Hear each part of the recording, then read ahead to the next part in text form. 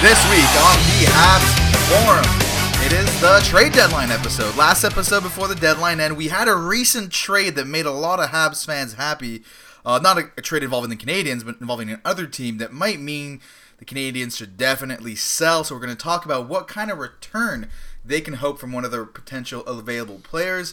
Canadiens, obviously lost some more games, choked another 3-goal lead. Some fines, no suspension, but the coach got mad. Gallagher got mad. But, I think the frustration is just getting to it. Laval keeps losing. Doesn't look like we're going to get some playoffs in Laval or in Montreal this year. And we're going to continue talking about the potential prospects at the draft because that's what's exciting to talk about this time of the year when the Canadiens are obviously not going to make the playoffs. And today it is Tim Stützle. Probably saying that wrong, but he's German, so I don't know. It's hard to say his name. So let's get right into it. All right, before we get into the trade deadline talk, let's quickly cover the game. So since our last pause, we did one on Thursday. There's been 2 games, 2 losses, 4-1 against Pittsburgh. What to say about the game against Pittsburgh? They were outclassed by a better team. They were never really in the game, and the expected result, basically. And then back at home against Dallas with Carey Price in net, you on a Saturday, usually that means a good thing for the Canadiens. Go up quickly, 3-0. I think it was 3-0 almost in the middle of the second. Yeah. And then just choked another lead. How many leads is that this year? Whether it's 2 goals, 3 goals. Earlier in the year, there was a 4 or 5 goal lead that we coughed up. That's the thing. It's multiple goal leads that they just seem to give it up every time. They always get off to these quick starts and they just can't finish the job. And obviously, the Canadian season at this point is pretty much done, but even that, you never like to see something like that happen. It's not a good sign for what's going on with the club. And you don't want it, even though people have to talk about tanking and at this point let's get a better pick and all that. You don't want the season to end on too much of a sour note. We still do want to look forward to next year. We're a team that is hoping to be competitive next year at this point. And a lot of the players that are here right now are going to be back next year, so you don't want it to end on such a sour note where kind of players are miserable and don't really want to come back next year. But this one, though, I think a lot of people will point at the refereeing. It was a rough game to watch. The Canadiens, if I'm not mistaken, didn't get a single power play. Nope, not one power play. And you hate to say it, you don't want to be like the homer and that, but it just feels like this isn't the first time that this has happened this season where it seems like the Canadiens are just continuously getting shortchanged in a game. Well, who would agree with you? Claude Julien, who, if you know how to read lips, says every effing game and other F starting words. He was very, very angry, and at this point, the frustration of the season is already hitting the Canadiens. And there was one tripping. It was near the end of the game or even in overtime. I can't remember exactly. And someone pointed out on Twitter that because obviously I wasn't watching the Dallas feed, but even the Dallas announcers were kind of like, oh, yeah, that seems like an obvious. Yeah, it was on Army, if I'm not mistaken. But it's about as clear. I understand it was overtime. And it does happen from time to time. So the referees will sort of put away their whistle. But generally, if it's a clear-cut penalty, like an obvious trip or a high stick, and actually, one of the things I find the most annoying about this is the penalty that is the most guaranteed to be called in those situations is the puck over the glass, because there's no getting around it. If it happened, it happened, and that's that. And it's so ridiculous that so often that's the one thing that gets called. Yeah, that's a good point. Yeah. Well, that's the thing about that kind of penalty. And I hate that penalty. I don't think it should be a thing. But it's black and white. There's no gray area about it.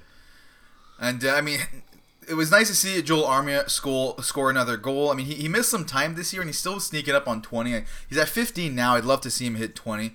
That's the type of things that I'm kind of looking forward for the rest of the year. I want some of the players to hit some milestones maybe they've never hit before. Suzuki gets another assist. He's looking pretty good in the the scoring race for rookies at this point. I mean, stuff like that is fun to see, but it's always going to be hard seeing them lose in overtime, especially considering if at the end of the day, if you're not making the playoffs, it is obviously better to finish lower. I think an overtime loss in this situation is the absolute worst because they lose in a heartbreaking way, and plus they still get that loser point. That maybe means that they have like 1% less chance at getting a top pick at the end of the year. Like we already talked about how the standings, we don't need to focus on them too much. But still, if we're looking at it that way, it's absolute worst case scenario is losing in overtime like this. It's just annoying. Yeah, exactly. You get that point, and I mean, again, it was really the way that they lost. I mean, when a season's gone downhill like this, you want to be able to find whatever positives that you can out of the season. Obviously there has been some positives. I mean, you mentioned Armia. Hopefully he can hit 20 goals. Obviously Suzuki, especially as of late, he's been a positive. Kovalchuk. But I mean, the positives unfortunately have been few and far between, especially when you're giving up a 3-0 lead and losing, especially in overtime. And it's not getting any easier. Canadians now on their way to a 3 road games in a row on a road trip. The trade deadline's next Monday on the 24th, so that means for some Canadians may have played their last game in Montreal on Saturday. So I mean, some guys. That's true. Will we see? Will Kovalchuk ever be in a Canadiens uniform at the Bell Center again? See, here's the thing. Like we talked about a couple weeks ago. Let's just get into the trade deadline talk. There's not much more to talk about these games. Kovalchuk, I mean, I was ready. I'd still kind of be happy re-signing him and all. But the thing is with the trades that are happening, it's a seller's market, and you just got to get what you can get with these things. At this point, I'm ready to trade Kovalchuk. So Kovalchuk's not the biggest piece, but we'll just start with him. He's a bit of an appetizer, you might say. But so a lot of people. So the big trade I mentioned at the beginning is Coleman. What was his name? Brendan Coleman. Yeah, Blake Coleman. Blake Coleman. That's what it is. Blake Coleman, who is having a strong, one of those guys that scores a lot of goals, but doesn't necessarily get that many points. Pretty reliable defensively. A solid guy to add for a cup run. The big thing is he's only getting paid $1.8 million, if I'm not mistaken. So the small cap hit for a team like Tampa Bay was huge. But then they got Nolan Foote, a very, very solid prospect, and a first-round pick, but not only a first-round pick, Vancouver's first-round pick, which should be a top 20 pick. Yeah. I mean, they're going to make the playoffs, but it's still... Yeah. Well, if I'm not mistaken, I mean, the Vancouver pick is protected, if it does become a lottery pick. But yeah, I mean, that's crazy. I mean, Nolan Foote, I don't think he's since being drafted, maybe he hasn't panned out exactly how people had hoped, but I mean he's definitely still a prospect with quite a bit of upside, and should very well be an NHL player. Probably not going to be a top guy, but definitely a guy with an NHL future. And I mean, like you said, the first round pick, not even their first round pick, giving up Vancouver's first round pick for a guy. I mean, Blake Coleman's a really good player. I have him on my fantasy team. He gets a decent amount of points. He's also a guy that can throw the body around. Basically does it all. He's good defensively as well. So I mean, he's definitely going to be a really good addition. The kind of guy that a solid team like Tampa Bay wants to add at or around the deadline for a Stanley Cup run. But the big thing everyone was saying, all the conversation around it was how small his cap hit is. So I pulled it up here. It is $1.8 million, and how there would be a bidding war because there's so many of these teams that are going to fight for a cup run are so close to the cap that a guy like that is worth a lot. Now, if that's true, now I understand Blake Coleman has another year on his contract, but if that's true, you've got to think that league minimum or close to league minimum at the very least, Ilya Kovalchuk, who's had a resurgence on the Canadiens, is going to be an extremely valuable asset for a team in a similar situation. Every team should be able to fit Kovalchuk on their... The Canadians could easily just don't give us one of your crappy roster players that are getting paid as much as him, and you can add a guy that is proven with his short time on the Canadiens to still be able to give a lot as a top line player and a game changer. He's been getting game winning goals left and right, and he costs nothing on the cap. So when we first signed him, I remember we were talking about worst case we trade him at the deadline, and you were saying, if we're lucky we can get a 4th round pick for him. We better get way more than a 4th round pick at this point. Oh yeah, definitely. I mean, his value is nothing but increased. I mean, definitely you would think that. I mean, I don't think you're going to get a 1st round pick. Maybe you could probably get a 2nd round pick. But like I said before when we were talking before we started recording, seeing as the Canadians got him for absolutely nothing, I'm wondering if teams might be hesitant to give up like a top, well, maybe not a top asset, but like a second round pick, knowing that that they could have potentially had him for free like a month ago. I see what you mean. I think that is a valid argument. But you would hope that these GMs aren't too proud to make the move that is best to improve their team. Because that's all that is, right? It's pride. I'm sure a ton of GMs are kicking themselves for not offering Kovalchuk just maybe a bit more, a contract a bit earlier. But no one knew he was. And at the end of the day, the only like team that's looking like a fool here is the LA Kings. Obviously, like that. I think any smart like anyone who watches this, who analyzes this, or anyone who any other GM looking at this situation, I would hope would look at this. I'm not going to look like a fool. LA are the fools that made him look bad, and the Canadians got lucky at the end of the day. I mean, it was still it was a good risk for Bergevin to take, but if Bergevin knew Kovalchuk was going to be this good, he would have offered him a contract months ago. Oh yeah, for sure. So I think a team should still be easily a second round pick. I think, and even maybe like not an A-level prospect. You might even be able to get an okay prospect with him, just for the reality. And I could see Kovalchuk being a guy that I'm not in a rush to move him, because I could see him being a guy like last second at the deadline. The team's not getting the players they want to get, but then maybe they can't fit people in their cap. They're realizing that they're having a hard time making a deal because there's so much that goes around it with the cap space and everything they need to give away contracts and all that. They realize, you know what, instead of losing an asset because we have to make room on the cap just to gain this slightly better player, we could just give a pick for Kovalchuk, just 100% improve our team, and he just fits on the cap.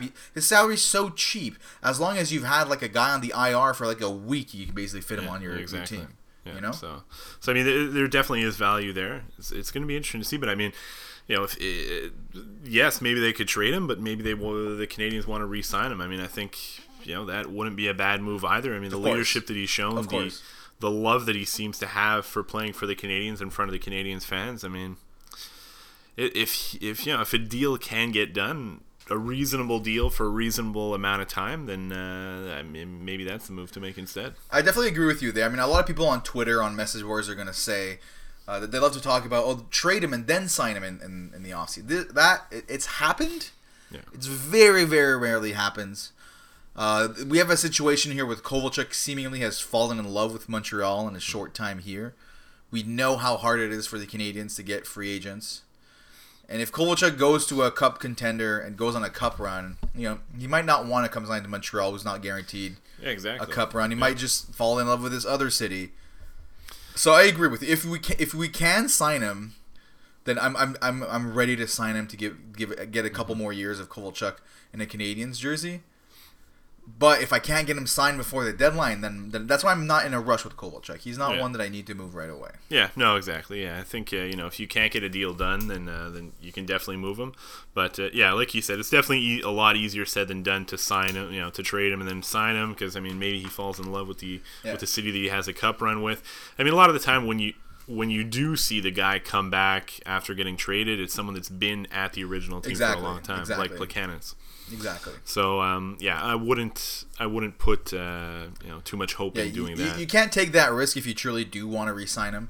But if you can't, I mean, at the end, if he does end up trading him, if Bergevin gets a second round pick for Kovalchuk, he just bought a second round pick for nothing. For $700,000, not even. Exactly, right. So that would be amazing asset management. But so we'll see what happens. But I do agree. I would re-sign him first. But moving on from Kovalchuk, the main asset for the Montreal Canadiens. I mean, and the most exciting one to talk about, I think, is because the two big trades we've had so far. We just talked about the Coleman trade, and before last week we talked about the Jason Zucker trade. Both wingers. I mean, I think most people would agree, given the season Tatar is having. Tatar is a more offensively gifted player than these players.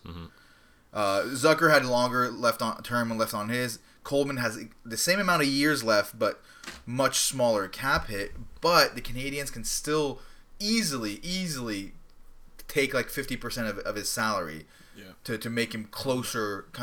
He would become kind of like a $2.5 million player. I mean, if the Canadians can get a top prospect and a first round pick for Tatar, you have to move him.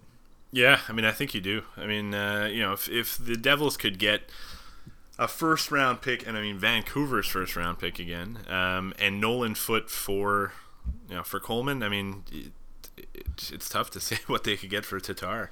I mean, definitely a first round pick. Definitely, you'd have to think a top prospect, a really top prospect. And I mean, we'll get into that later on, what kind of prospects maybe the Canadians could get. But I mean, not only those two trades, but also, I mean, Andy Green just got traded as well. I mean, Andy Green, yes, he's a good veteran defenseman. Obviously, he's a leader. He was a captain of the New Jersey Devils. But, I mean, doesn't have any term on his contract. He's making $5 million, which obviously, is a pretty decent cap hit. And a second round, they get a second round pick for him.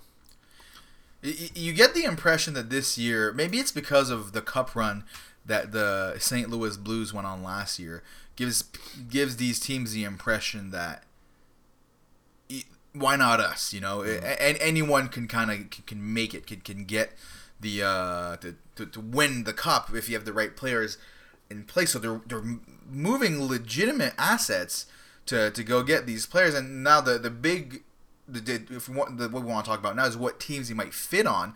A team that's come up a lot is the Colorado Avalanche, and both Bergevin and the assistant GM Mellenby are at the game today in Colorado. It's Colorado against Tampa Bay. Now, they have some very interesting young players on Colorado. I mean, if you're talking about getting the first-round pick, I mean, the player a lot of people who know about prospects and don't want to talk about is Bowen Byram. Probably not going to happen, unfortunately. That would be amazing. I mean, that would be crazy. Definitely don't think that's realistic to go get Bowen Byram. The Canadians would have to almost add something else on top, exactly. Tatar. And do you want to do that at that point? That's the thing there. That would be crazy. But they have other kind of below Bowen Byram, but still very, very good prospects. And one that a lot of people talk about is what's his name? A Newhook? Yeah. I mean, a guy that I was in love with last year. I wanted the Canadians to draft before Cole Caulfield fell to them. Alex Newhook. He was drafted right after Cole Caulfield. I mean, he's definitely a top prospect. Would be great. I mean, obviously the Canadians already have sort of an abundance of centers right now, but I mean, can you really ever have too many centers? Nope. I think ideally they probably want to go for a defenseman. Again, Alex Newhook would be a great addition to the Canadians. A guy with great offensive talent, plays a good, solid two-way game. But another big prospect that I think might make a little bit more sense for them is the defenseman Connor Timmins. Yeah, a lot of people talk about Connor Timmins also. He has some pretty solid stats for a defenseman in the OHL. Yeah, he's a very good offensive defenseman. I mean, a little, more offensive-minded, less defensive-minded. So a little, maybe not one-dimensional, but definitely the offense is why he was picked so high. But you would probably agree that right D is Montreal's weakest. Oh, without a doubt, pool, right? Without a doubt. So that just makes even more sense there. Yeah, right defense, if they can add there. I mean, obviously right now the hole in the Canadians is sort of left defense, but I mean, there are a lot of guys coming up. There's guys like Jordan Harris. All right, not to interrupt you, Dustin, but there is some breaking news. It's not Canadians related, but there's been another trade where Vancouver has acquired Tyler Toffoli. So that's interesting. That's another winger off the market. Mm-hmm. Wingers seem to be kind of flying off the shelves. Yeah, that's interesting. We haven't necessarily heard of Vancouver being a team that the Canadians have spoken to too much. I'm trying to see here if there's any news on who. So Toffoli is a pending unrestricted free agent. Yeah, a guy that actually was. At some point this season, I think. At the beginning of the season, a guy that was actually linked to that could be a possibility for the Canadians. So that's interesting. So, I'm just taking a look here. So from Pierre LeBrun, no salary retained by the Kings. They're getting a pick, a prospect, and NHL player. But we don't know anything else. Oh, right? if he re-signs with Vancouver. I see. So no real news right now as to what exactly is going back to him. Right, so we'll keep an eye on that. Yeah, I'll keep an eye on that. But it's interesting because it just shows you that there's an urgency because these players are being moved earlier. Now, Toffoli only has this year left, $4.6 million, which is very similar to the $4.8 that Tatar cost. All these players are very much in this similar mold to Tatar. Well, I definitely think Tatar, at least for me, is better than Tyler Toffoli. He's had some solid moments, but I I would think so too. Maybe there is some hesitation with Thomas Tatar about because of like looking at Toffoli, 18 goals, 16 assists, 34 points so far this year. Tatar definitely having a better year, but there was the situation where the Vegas Golden Knights acquired him and it didn't really work well. Maybe some teams are hesitant that he's not as good, kind of like on the fly getting on a new team. Like maybe they're scared that's going to happen. I don't know if that's a legitimate concern at all. I think maybe that was just a bad situation for him in Vegas. But this is once again someone you would think that Tatar could get more. I mean, there's a year on the contract left. The Canadians can easily retain some salary. I don't see why not. I don't see why not. Yeah, no, I mean, definitely. I mean, especially like you said, with all the wingers sort of flying off the market right now, it would certainly make sense. I mean, and as they keep going off the market, I mean, it's the demand. Teams are going to get more desperate. Exactly. Yeah. They're just going to get more and more desperate, and I mean, it's definitely a seller's market at this point. But it goes both ways too. You don't want to get to the point where you're holding on to your player for too long, and then all of a sudden, all the teams that wanted winger help have already kind of filled their quota, and then there's not as many takers for a Thomas Tatar. So there's kind of a balance to be there. I'm just worried that Bergevin is still being stubborn and he's still not selling. And when we talked about this 2 weeks ago, either of us were convinced that it was the right move to sell on either Thomas Tatar or Jeff Petry because we want to be competitive next year and all that. But with the way it's going right now, I mean, you just have to be a seller. Oh yeah, definitely, definitely. I mean, obviously Thomas, It's kind of hard in this situation with Thomas Tatar where he's a guy that, is still signed for another year. I mean, the Canadians, despite how poorly this season went, I think they do sort of have aspirations for next year, with obviously with a lot of their guys soon to hit their prime and guys like Shea Weber and Carey Price sort of leaving their prime at this point. So, I mean, it is a seller's... I mean, I think if they get a deal like the sort of deals that we're seeing right now, I mean, I think they definitely have to pull the trigger on it. So it looks right now, so basically what the trade was a second-round pick from Vancouver, a centerman, Tim Schaller. Tim Schaller, that's the NHL player who just seems to be there because of the salary, to make the salaries work. Yeah. No actual value there, And then the prospects, Tyler Madden. So actually one of the top prospects for Vancouver. He's killing it right now in the NCAA. It was a third-round pick a couple of years ago. But, I mean, certainly a How really would you prospect. compare him? Like, is this a similar prospect to Nolan Foote, you would say? No, I'd say he's better than Nolan Foote. Better than Nolan Foote, but a second-round pick instead of a first-round pick. So, similar return. Yeah, I mean, definitely similar return. I mean, he's a guy playing at Northeastern, just pulling up his stats now, 37 points in 27 games. I mean, 20-year-old centerman, potentially could play in the NHL next year. So, let's say these different returns that we've had. So, we've had the Coleman trade, we've had now the Toffoli trade, and previously the Jason Zucker trade. Would you trade Thomas Tatar for, like, we believe Tatar should be worth more? Yeah. But would you trade Tatar for equal of any of those packages? Like, would you trade Tatar for Nolan Foote and a first-round pick? No, I don't think so. No. Really? What if I asked you this before yesterday, because now it feels like he's worth more. That's true. Because of the other trades we've seen. Yeah. But if news broke yesterday, and instead of the Coleman trade happening, the Canadians sending Tatar to Tampa Bay. For Nolan Foote in the first, right. I think you'd be pretty happy about it. Yeah, no, that's true. I mean, definitely, a couple of weeks ago, maybe like a week, maybe 2 weeks ago, I would have definitely taken that. But I mean, the way that the market's going right now, I mean, I think it would be reasonable to try to get something else. I think. I agree, it would be reasonable to try something else. But are you disappointed if we get similar value for Tatar? Like, if just the market isn't there to go higher, and really the highest teams will go is what's been happening right now, even for Thomas Tatar. Would you rather hold on to Tatar or just get the same value these other players are getting? Yeah, I think you gotta. I think you'd probably pull the trigger on the move. Take whatever you can get. I mean, I definitely think the Canadians will get a bigger offer. I mean, there's teams out there, teams like that have been really linked to Tatar, like the Calgary Flames and Edmonton Oilers. All right, let's talk about Calgary then for a bit. So Calgary still has all their the first round, second round picks and all of that. Just kind of pulling up some prospect information here.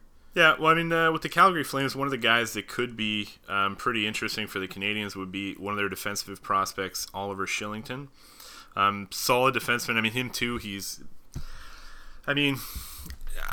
plays in the AHL. He's had some good moments. He's also struggled. I mean, he's definitely him as well. Kind of like Connor Timmins. He's a very offensive-minded defenseman. So, I mean, he can be a little bit of a liability in his own zone, but, I mean, I think he'd definitely be a step up from, quite a few of the guys. I mean, he's better than Victor Mete, in my opinion. I mean, he could definitely step into the Canadians' left side right now. I have no doubt about that. He's already played a lot in 38 games last year, 45 this year, so he's been steady on the Flames this year. So, I mean, adding pieces like that, I feel like the Canadians have to. My worry here is really the stubbornness of this team, believing that the only reason they're not in the playoffs is because of some bad luck with injuries or whatever. But they really got to be smart here, because I don't think we're gonna see as high value for these players next year. If the Canadians are in the same spot next year and they still have Petry and Tatar on the roster, like, yeah, well, of course. I mean, if their contracts are ending at that point, I mean, potentially you could keep them until basically the draft and see sort of what you get at that point. But it seems like right now this year it's much more of a seller's market than it usually is. It really is. You don't see this high returns. Like, you see maybe sometimes teams are willing to move picks a little bit more than they should, but we're seeing a lot of high-level prospects moving. That's what's surprising me the most. You don't usually see as many high-level prospects, because I feel like when you're moving picks, that gets more forgotten. You less often hear about a team being like, oh, this GM made a horrible trade because he traded this pick that turned into this player. But if a top prospect turns into an elite player, and that was a trade that happened because of a rental, you hear about that. And I feel like usually GMs are more worried to make those types of moves. But this year, this is some 3 top prospects, or at least solid prospects that have moved so far this year. Yeah, well, I mean, I think it has a lot to do with the parity, that there's so many teams right now fighting for a playoff spot. So many teams so close to the playoffs, and I mean, very few teams that are out of it, that are content with okay, we're done. I mean, the Canadians are they have like a 0.5% chance of making the playoffs, and the team still seems to believe. Yeah. So imagine the teams that are actually in a playoff position. Of course, they think they can go on a cup run, right? And like I said before, we're a year removed from a team that was in last place at Christmas winning the Stanley Cup. That just tells you that in the NHL, there's so much parity. All you got to do is make the playoffs, and anyone can win. I mean, you just got to get hot at the right time, and you can easily, well, not easily, obviously, but I mean, you can win the cup. So I mean, I think Calgary could definitely make some sense. They've been linked, I mean, for weeks, if I'm not mistaken, to him, to Tomas Tatar. So, I mean, definitely could be a move that makes sense for them. So, again, guys that we could potentially see coming back, Oliver Shillington. There's another prospect that I really like that they drafted last year, if I'm not mistaken, Matthias Emilio Peterson, plays at the University of Denver, with another Canadians prospect, 7th rounder, Brett Stapley. So he could be another solid addition as well. So, I mean, if the Canadians do move him, those are 2 of the guys that we can maybe see coming back. So you're not unhappy if the Canadians move Tatar and acquire any of these guys, basically, plus a pick? Yeah. Well, yeah. I mean, I'd like Oliver Shillington more, obviously. And actually, another guy actually slipped my mind there, Jacob Peltier as well. Obviously, from Quebec, always a good thing. But he could be a pretty good addition as well to the team. Now, a team that I find very intriguing, and I wouldn't be surprised if they're willing to maybe overpay here, especially as they're seeing their potential competition improving, is a team like the Edmonton Oilers, they're at the top of the Pacific division right now, with Vancouver right behind them, only 1 point behind them. This is Edmonton's first time being competitive in a very, very long time. This feels like this could be their year to kind of like break out of the years of kind of mediocrity, while still being not even guaranteed to make the playoffs right now. You know, they have 70 points, and I mean the second wildcard team is Arizona. They have 68. You know, so it's still a very close race. They should still be able to hold on to a playoff spot, but they could still slip in the standings. They've been hit with the injury bug this year. They've been very unlucky, but they're still staying up there. And you gotta think they're gonna want to make a push.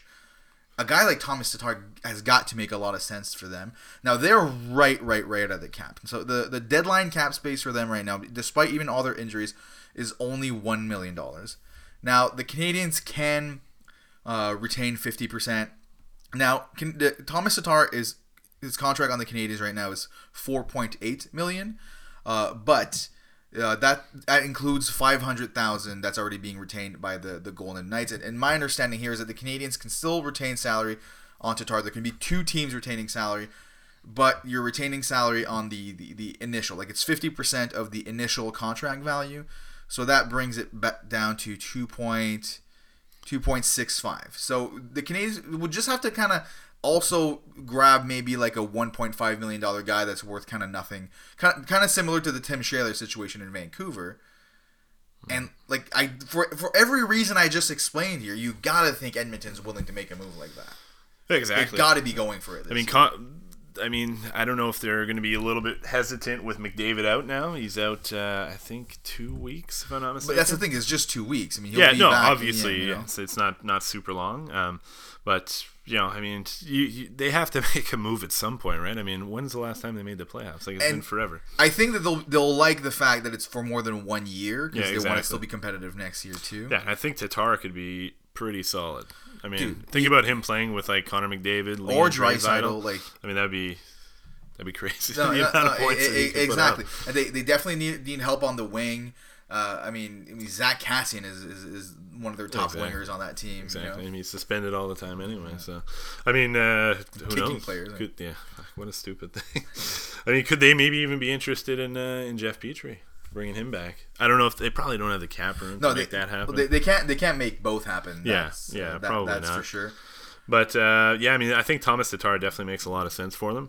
They have some really interesting prospects. I mean, obviously they have their first round pick. I mean, first of all, they have two really good prospects that I don't think there's no chance that they would be willing to give up in Evan Bouchard and Philip Broberg. So those two guys are available. You make the moves right away. Oh yeah, definitely. Yeah. Definitely either one of them. But and our listeners must remember how much I loved Broberg going to last year. Just for his name. Well, I mean, best name in the draft. There's no denying it. I love the name. I would be so excited if we acquired Philip Broberg. But I mean, aside from that, I mean, they do have some pretty decent forwards actually that could be interesting. I don't know if they'd be willing to give up Kyler Yamamoto. He's still pretty young, 21 years old. But former first-round pick. I mean, we could have Yamamoto and Suzuki. That'd be crazy. Great. That'd be pretty great. I mean, Tyler Benson's another really solid prospect. But you got to think you're going to be willing to give up some of these solid guys. Yeah, well, I mean, there are two guys that are on there that are playing with the Oilers right now. Yeah, fair enough. But I mean, even the ones you were talking about before that you think are chance we could acquire them. Okay, so let me ask you this: would you rather have a Nolan Foote level prospect and a first-round pick, or no first-round pick, maybe a second or third-round pick, but like a Philip Broberg level prospect? Oh yeah, I mean, you definitely take like the blue chip prospect. Exactly, you take the blue chip prospect. Maybe you get a worse pick. Like that's how you make that work. I mean, you got to think, given what people are willing to pay right now, and at some point, I mean, the one thing is with Edmonton, maybe they're not going to be too keen on moving their defensive prospects, because they've struggled to kind of build that defense for so long, but they're gonna want to go for it. They're gonna want to go. You gotta think they're gonna want to go for it. I mean, McDavid, he's still very young, hasn't been in the NHL that long, but feels like he's been there for a while, and feels like he's been through the ringer on this Edmonton Oilers team, and they're gonna want to give him a legit cup run. Yeah, I mean, again, like you said, it's a guy that's signed for another year too, Tomas Tatar. So I mean, that'll definitely up his value. So I mean, if we can get one of these guys, like I was saying, Yamamoto, Tyler Benson. I mean, obviously, if you can get Broberg or or Evan Bouchard. I mean, that's a no-brainer. But I mean, a guy that I'm not too high on. I know a lot of Canadiens fans are Raphael Lavoie. He could be an interesting addition if they wanted to add a first-round pick as well. So I mean, there's definitely some options, and potential deals out there for sure. This is all very exciting.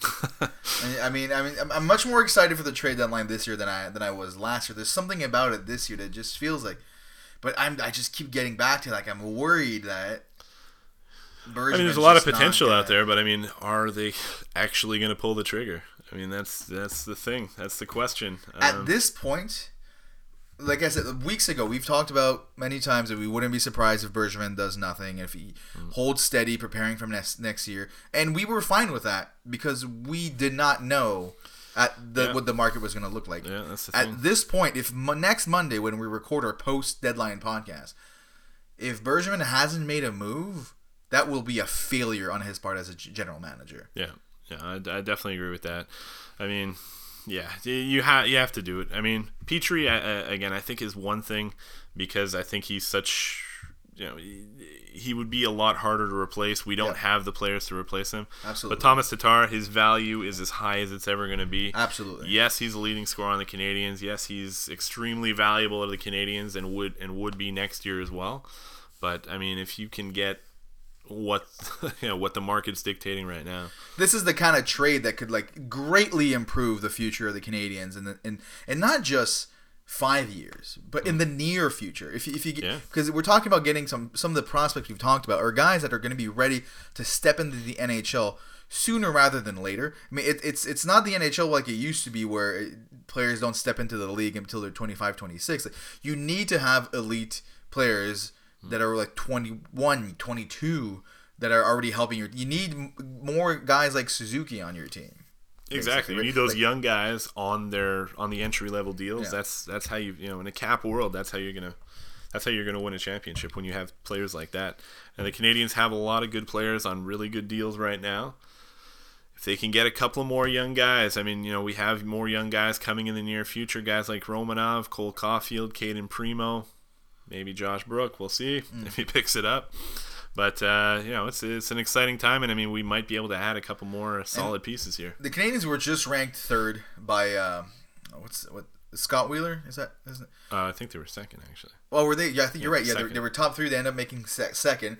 Very respected athletic analyst that talks about prospects a lot. Ranked the Canadiens second for prospects. The Canadiens already have a very solid prospect pool. If you can add another, like, to have 2 first-round picks this year, plus a solid prospect, or maybe add another second-round pick and an even better prospect, the Canadiens' prospect pool becomes that much better. And the great thing about it is that we're covering pretty much every position. Where right D's a little bit weak, but, like, left D's solid enough kind of to compensate.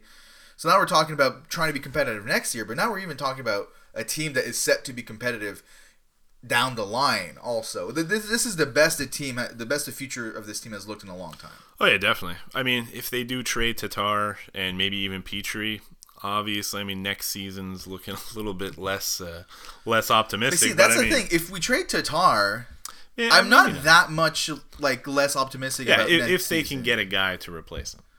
I mean, I don't think but I think with Tatar, as great as Tatar has been, he's not that hard, I don't think, to replace. And we talked last week about moving Domi. Maybe if they move Tatar, Domi's not someone that moves, and maybe then he gets slotted next to Gallagher and Dano on that top line. Like, I don't know if that's what they want to do. I mean, maybe we actually manage to sign. If they sign Kovalchuk, I mean, then move Tatar, no problem. But I see what you mean with the Petry, a lot harder to replace. So, like, we've essentially covered the teams that are probably would be interested in Tatar. I mean, we say that, but watch him get traded to some other team we haven't talked about in a couple minutes. But so Petry's the other guy I think is less likely to be moved. But I mean, I would assume for the right price could be moved. We were talking about this earlier, and you mentioned you think the Golden Knights might be a good landing spot for him. Yeah, well, I mean, it's a team that's been, that has been linked to them, or to Jeff Petry quite a bit. I mean, Canadiens recently obviously made a big trade with the Golden Yeah, Knights. obviously. So I mean, no, but you see that often. GMs that work true. together tend to kind of work together again. Yeah, so I mean, maybe a deal can get done there. I mean, they are pretty close to the cap, though. I mean, that would definitely be a headache there. They have more cap room than Edmonton had, actually. According here to it's 1.89 is their deadline cap space. And so what's Jeff Petry, if I'm not mistaken, is $5.5 million. I mean, potentially the Canadians eat half his contract. They would have to. And the thing with the cap space that the Canadians have, they can easily. There's no doubt about that. I mean, again, I'm not too sure if they will move Petry again. I mean, are the Golden Knights really interested in him? I mean, apparently, again, it's been in the past that he's been linked. But if it's not the Golden Knights, Jeff Petry is definitely you can find a team that'll give you something for Jeff Petry, and oftentimes defensemen even get a better return. Now, if Andy Green can get the return he got, you gotta think Jeff Petry should be able to get a similar return to these wingers have been getting. I think that's pretty reasonable. I mean, I think you can probably get a pretty decent prospect along with a first rounder. I think that would make sense. Okay, what if the Canadians get 2 solid prospects and 2 first rounders at this deadline, and now they have 3 first round picks at the next draft, and a draft in Montreal, no less. It's just, I mean, the thing you can do if you have 3 first round picks is you can move 2 of them to move up in the draft. I mean, you're not going to get Lafreniere. Like no one, if you don't win the lottery, you're not getting Lafreniere. It's just no team's going to trade away a guy like that. But there's just so much you can do with that, and it's just... Yeah, I mean, the Canadians already have at least 2, maybe, I think, 2 second-round picks, or is it 3? I'm pretty sure it's 2 second-round picks, 1 third-round pick, and 3 fourth-round picks. Yeah, so, I mean, they obviously already have a bunch of, assets going into the draft. I mean, if they were to move Jeff Petry to Vegas, I mean, prospects that potentially could be moved, I mean, I think Nick Hague would be a pretty good defenseman. A defensive prospect, 21-year-old defenseman, left-handed shot. So, I mean, I think ideally we'd probably want a right-handed guy. Aside from that, another guy that could be interesting, obviously Peyton Krebs, who was another guy I loved in last year's draft. Not sure that that they'd be really willing to trade him, though. But I mean, again, you never know with the market the way that it is. And another guy that could be interesting, Pavel Dorofiev, who was also drafted last year. So, I mean, they definitely have some decent prospects that they can move to the Canadians if they do want to. This team just needs to accept. Honestly, looking at this right now, part of me is kind of hoping that they go on a losing streak. Well, they're already kind of on a losing streak. But it keeps going, right? That they lose again in Detroit and in Washington, and then so maybe then it'll finally sink in to Bergevin and like the management's head in general that this is what needs to happen to this team.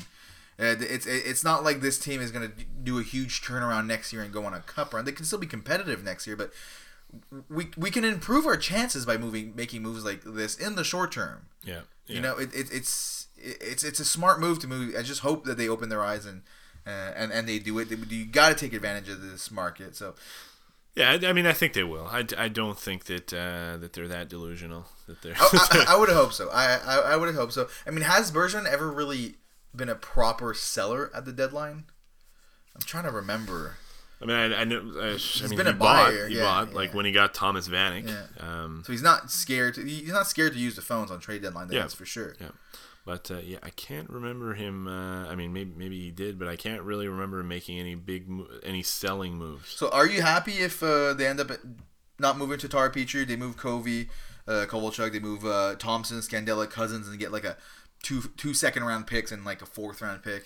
Like, I mean, I'd be kind of disappointed. Who else are you getting a 2nd round pick for? I don't know. I just said things like that. Yeah, I guess that's true. You mentioned like Nick Cousins and Marco Scandella. I guess that. I mean, Scandella maybe it's we paid a 4th for him, right? Yeah. Maybe we improve that to a 3rd. You never know. I don't know. I mean, he hasn't exactly been. He hasn't been bad. He's a good. He's all right. Yeah. But I'm just saying, like, if they just get some picks for those guys. I mean, go get me a top prospect and like look how amazing the Pacioretty trade has been for us. Yep. That alone should tell fans that this is a smart thing to do because you go get a guy like Suzuki and then he turns around and he's one of the most valuable players on the team right now. Yeah, no, definitely. Yeah, I mean, there's definitely moves to be. I mean, obviously, I think the guys that are more likely to move are going to be like guys like you mentioned, like Scandella, Cousins, Thompson. I don't know, maybe Jordan Wheel. Who knows? Obviously, you're not going to get a whole lot for them. You're going to get like 4th, 5th rounders. Yeah. But I mean, if they can move Tatar and maybe even Petry, it's going to be interesting. Actually, even now Charlie Lindgren, we'll see with Philip Grubauer going down. I don't know if they'd be interested in him. What worries me, because we talked about how Tatar and Petry might have more value because of the extra year, but Bergevin might see it as, why move them this year? I could just hold on to them the next year, then I'll move them next year if we're still out of the playoffs. Maybe that's how he looks at it, but yeah, well, the market probably won't be this strong next year, no. you know? Well, no, and I mean, then they'll be at the end of their contract, right? But still, Toffoli's at the end of his contract, and he's well, still that's true. Right? That is true. So I mean, it's going to be an interesting week. I mean, we're already seeing a lot of trades happening this early. Yeah. So we're probably going to end up having a super boring deadline day, like happens every year, and TSN has a huge broadcast for the whole day, and nothing happens. But yeah, I mean, and the other thing that was a little bit talked about was we talked about this last week, the possibility Domi moving for a defenseman, and Minnesota was the team that was kind of like rumored, and they've got 2 interesting pieces that kind of fit what we were talking about last week in Dumba and Jonas Brodin as defensemen to step in instead of Max Domi. So that's another move that can be interesting, but not a move that necessarily needs to happen at the trade deadline. Exactly. That could wait at the draft or even in the off season. Yeah, I mean, definitely it would be interesting. I mean, I think you're sort of selling kind of low on him though at this point. That's the thing that bothers me, selling low on Domi. I mean, I think it also sort of depends on like what his contract demands are at this point. Yeah. But I mean, those would be 2 really solid additions for the Canadians. I mean, Jonas Brodin, 26-year-old left-handed defenseman. Matt Dumba, right-handed defenseman, 25 years old. Brodin only 2 years on this contract before he becomes a UFA, though. So you're kind of giving up Max Domi on long-term potential contract for just a couple years of Brodin. I don't know how I feel about that. Dumba's got 4 years left on his contract still. I mean, it would only be 3 years if you take out this year, obviously. Yeah. So probably more interested in that, especially since he's a right D. And Brodin's a left defenseman. No, but I'm talking about Dumba. Yeah, because he's got the longer contract left. Like if you move Petry, go get a solid forward prospect that might step in next year, and you move Domi for Dumba, then. Then it makes a little bit more sense. It's starting to make a lot of sense. It's starting to make a lot of sense there. So we'll see. We'll see what happens. I always find this time of the year super exciting. Part of me almost enjoys trades and signings and things like that more than actually watching the game. Well, especially at this point. Especially. It's just so much fun to speculate what might happen, and I just hope something happens because it's the year to stock up on prospects and we can become a competitive team for years to come. And maybe we could get Laval to be a bit better because they're pretty trash right now. Yeah, they're free falling at this point. I mean, lost 2 games over the weekend. I mean, they were looking so good, and then, I mean, especially, they added some pretty solid players, obviously, in Kotkaniemi, Paling, Fleury. Yeah. I mean, Jake Evans now, of course, I mean, the leading scorer for the Rocket, he'll be back, I mean, presumably for their next game on Wednesday. But, yeah, they've definitely been super disappointing. It'll be interesting to see if they can come back into the playoff race. I mean, the team that they're chasing now, Toronto, has been pretty much on fire. I think they've won 4 straight now. I mean, the Rocket, they are playing Toronto on Saturday. I'll be at that game. Toronto, very exciting for you. Very exciting, super excited about it. Hopefully, they can they can beat the Marlies and get a little bit closer to the playoff spot. But, I mean, obviously, Jake Evans going down now, that's going to give them a hand. Almost a must-win at this point against the Marlies. Oh, yeah, well, yeah, definitely. I mean, they're running out of time now. They have to really right the ship. We'll see what happens. Very disappointing. Yeah. Going back to last year when the coaching change happened, which is something that everyone thought was needed. Long overdue. And we were all excited of the potential of this team, and it just hasn't happened. It's very hard to judge AHL teams just because of the reality of the league and how it works with the players being called up and all that. But Maybe next year with a year under his belt, you would hope Caden Primo would start to kind of be a dominant goaltender in the AHL. He's had a good first professional season. Had a couple of downs sometimes. I mean, he's had some games where he's looked less good, but he's definitely the future is bright for Caden Primo and a lot of the players on the Rocket. But hopefully they'll be able to finish strong here, and we'll be able to see some playoff hockey finally. Hopefully, playoff hockey seems so far away to me. Like, that's true. I feel like I haven't watched it in a. Well, I think it was only 2 years ago the Canadians. When they get lost in the first round of the Rangers. It seems like such a long time ago. It does feel like forever. That's pre-Habs Forum podcast. That's true. Was there really hockey before the Habs Forum? Maybe we're the problem. Right? We're going to start a boycott the Habs Forum trend on Twitter. All right, so moving on then, we're going to move on to the prospects. Before we talk about them, we'll do the ritual of running my little, I had it open here. So I use tankathon.com. Just sim it once for those who didn't listen to that episode. The episode we talked about Lafrenière, the Canadians actually ended up picking first. Every other time they've kind of just stayed where they're supposed to be. So as of today, when I'm doing this, they're set to be 7th, picking 7th overall, which is still a pretty solid pick with a 6.5% chance at first overall and a 20.4% chance at a top 3 pick. Let's sim the lottery. And they went down one spot to the 8th spot. So, the prospect we're talking about here would not be available. Probably not available at this point. Probably not. No, he's probably going to go top 5. Maybe even top 3. So, I mean, obviously, a really solid player, Tim Stützle. Centerman. Good two-way centerman. Has great hockey instincts. At the beginning of the season, he was... it looked like he was probably going to be a top 10 guy, but, I mean, really what has pushed him to the top... Well, first of all, I mean, a lot of people got to know him just from seeing him in the World Junior Championship. Yeah. I mean, him and Moritz Seider were, they dominated for Germany. Germany looked really good, and he was definitely probably the biggest part of it. He got 5 points in 5 games, all assists. Great playmaking guy, and also actually not only that, but I mean, obviously not a lot of people follow the top German league, the DEL, but he has 30 points in 34 games for Mannheim, who was also the team that Moritz Seider played for last year, obviously the 6th overall pick for the Detroit Red Wings last year.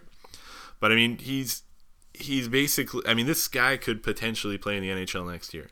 So he's one of those guys. Maybe not the most high end. Yeah, he doesn't have. He's the closest, maybe of not like as close as Lafrenière, obviously, but one of the closer. Lafrenière is going to play in the NHL next year. Quentin Byfield's probably going to play in the NHL next year, and Stützle probably will as well. I mean, he doesn't have the offensive potential that Lafrenière and Byfield do, but he has definitely the best all-around game in the draft. There's no doubt. Seems to be a bit of a small frame. I mean, 5'11" isn't that short, but he's listed at 165 pounds right now. Yeah, definitely has to put on some muscle. I mean, he's also not the fastest guy, but he has decent speed. He's not the strongest guy, but he has decent size relatively. But it's really his instincts, both offensive awareness and defensive awareness, that put him on another level that could make him potentially the 3rd overall pick in this year's draft. So in the sense of this is a Habs podcast on whether or not the Canadians would draft him. So like I've talked about before with how the lottery works, the Canadians look like they're probably going to end up being around where they are right now in the standings, which gives them the 7th overall pick. Now, you're either going to win the lottery and end up in the top 3, or someone else behind you will, and you're going to go lower. So you're probably not picking 4, 5, 6. So that means that the situation, unless he falls, the situation where you're drafting him is if the Canadians are the 3rd overall. Yeah. Now, if you're Marc Bergevin, Lafrenière went first, Byfield went 2. Now, you seem to love Drysdale when we talked about him. Like, who are you picking? Is Stützle really someone you're considering here, or probably not for the Canadians? I don't think. So, no. I mean, I think we have enough. I think we have enough center depth. I mean, center. At this point, when you're drafting them, you're drafting a forward. Like how many players are drafted at center and then playing wing in the NHL? Well, yeah. The fact that he's a center shouldn't be that. Well, I mean, I think the way that he plays, he's definitely going to be a center. He's not a guy that's going to play wing. Just his all-around game is so strong that he'll definitely be a center at the NHL level. So I think, a lot of teams will definitely consider him with the 3rd overall pick. As far as the Canadians go, though, I think Drysdale makes a whole lot more sense. You should usually draft though for the best player available. Are you saying they're just equal value, and at that point you might as well draft a D? I don't know. I feel like in the first round, especially when you're that high, that best player available sort of takes a backseat to need a bit. Like especially when just you're talking about because they're so close to being in the kind of like how the Canadians drafted Kotkaniemi. You're not necessarily going to draft a need that you have right now, but like an organizational need. Yeah. When you start getting to maybe later in the first round, and then basically all the other rounds, you can just go for the best player available. Yeah. Because who knows if they're going to pan out or not. But as far as the Canadians, Stützle could definitely be the 3rd overall pick. Very easily see that. But as far as the Canadians go, Drysdale is probably the pick that makes a little bit more sense. But he'd definitely be a great prospect to have. I'd love to have him in the Canadians organization. And he's, like I said, probably very easily playing the NHL next year. By the sounds of it, the whole top 10 for this draft is pretty solid. So the way the season's going, the Canadians are going to be adding a solid prospect. A hell of a prospect for sure. For sure. Probably not a defenseman, probably a forward, considering Drysdale's the only kind of top defensive unless he's the one they end up with. But so keep listening, and we're going to go through all the other potential prospects. Definitely. Do you think Stützle is one that might have a chance of I'm probably saying his name wrong or whatever, as a chance to drop just because you see it sometimes when a player from a country like Germany that's maybe less kind of typical of producing high-end talent, you'll see those players drop sometimes. Do you think there's a chance of him falling to a 7? Work the Canadians. I don't. Now? Well, I think normally I would probably say yes, but you take a look at Moritz Seider getting drafted 6th overall last year and what he's been doing so far. But everyone's saying how strong the top 10 is. Does not every team would have maybe a guy that they'd rather have ahead of him, considering those intangibles? I think there's other guys there that have more offensive potential than he does. He just has such an amazing all-around game. He's going to be a solid NHLer, but some guys definitely have more offensive upside than he does. Guys like Marco Rossi, Cole Perfetti, Lucas Raymond. So those guys have more offensive potential. Is not the same, probably not as good as Stützle, but maybe he could, maybe some teams would value them more. All right, then. Good stuff. I think that's going to do it for the podcast. Exciting pod. Got some breaking news. I think that's the first time it's ever happened to us. It wasn't Canadians breaking news, but... it's too bad. But it's still exciting to talk about it, and it was still kind of relevant because the Canadians have a very similar asset to move. So keep following us at the Habs Forum on Twitter. If the Canadians do make a move from now until we record our episode... Dustin's obviously going to be tweeting about it and giving some immediate analysis there. If you have any questions, like I said, the next episode I think will be Monday or Tuesday. It's going to be after the trade deadline. So bring us your questions. What do you think the Canadians should do? Should the Canadians stand pat? Should we take advantage of the seller's market and just try to stock up on these assets and draft picks for the draft in Montreal? So let us know. We're going to do another poll for the prospect, I'm assuming. Mm-hmm. Yeah, we'll do that. Probably get that done on over the weekend on Saturday or Sunday. And then we'll do our post-trade deadline episode on Monday. All very exciting. Super exciting. All right, thank you for listening.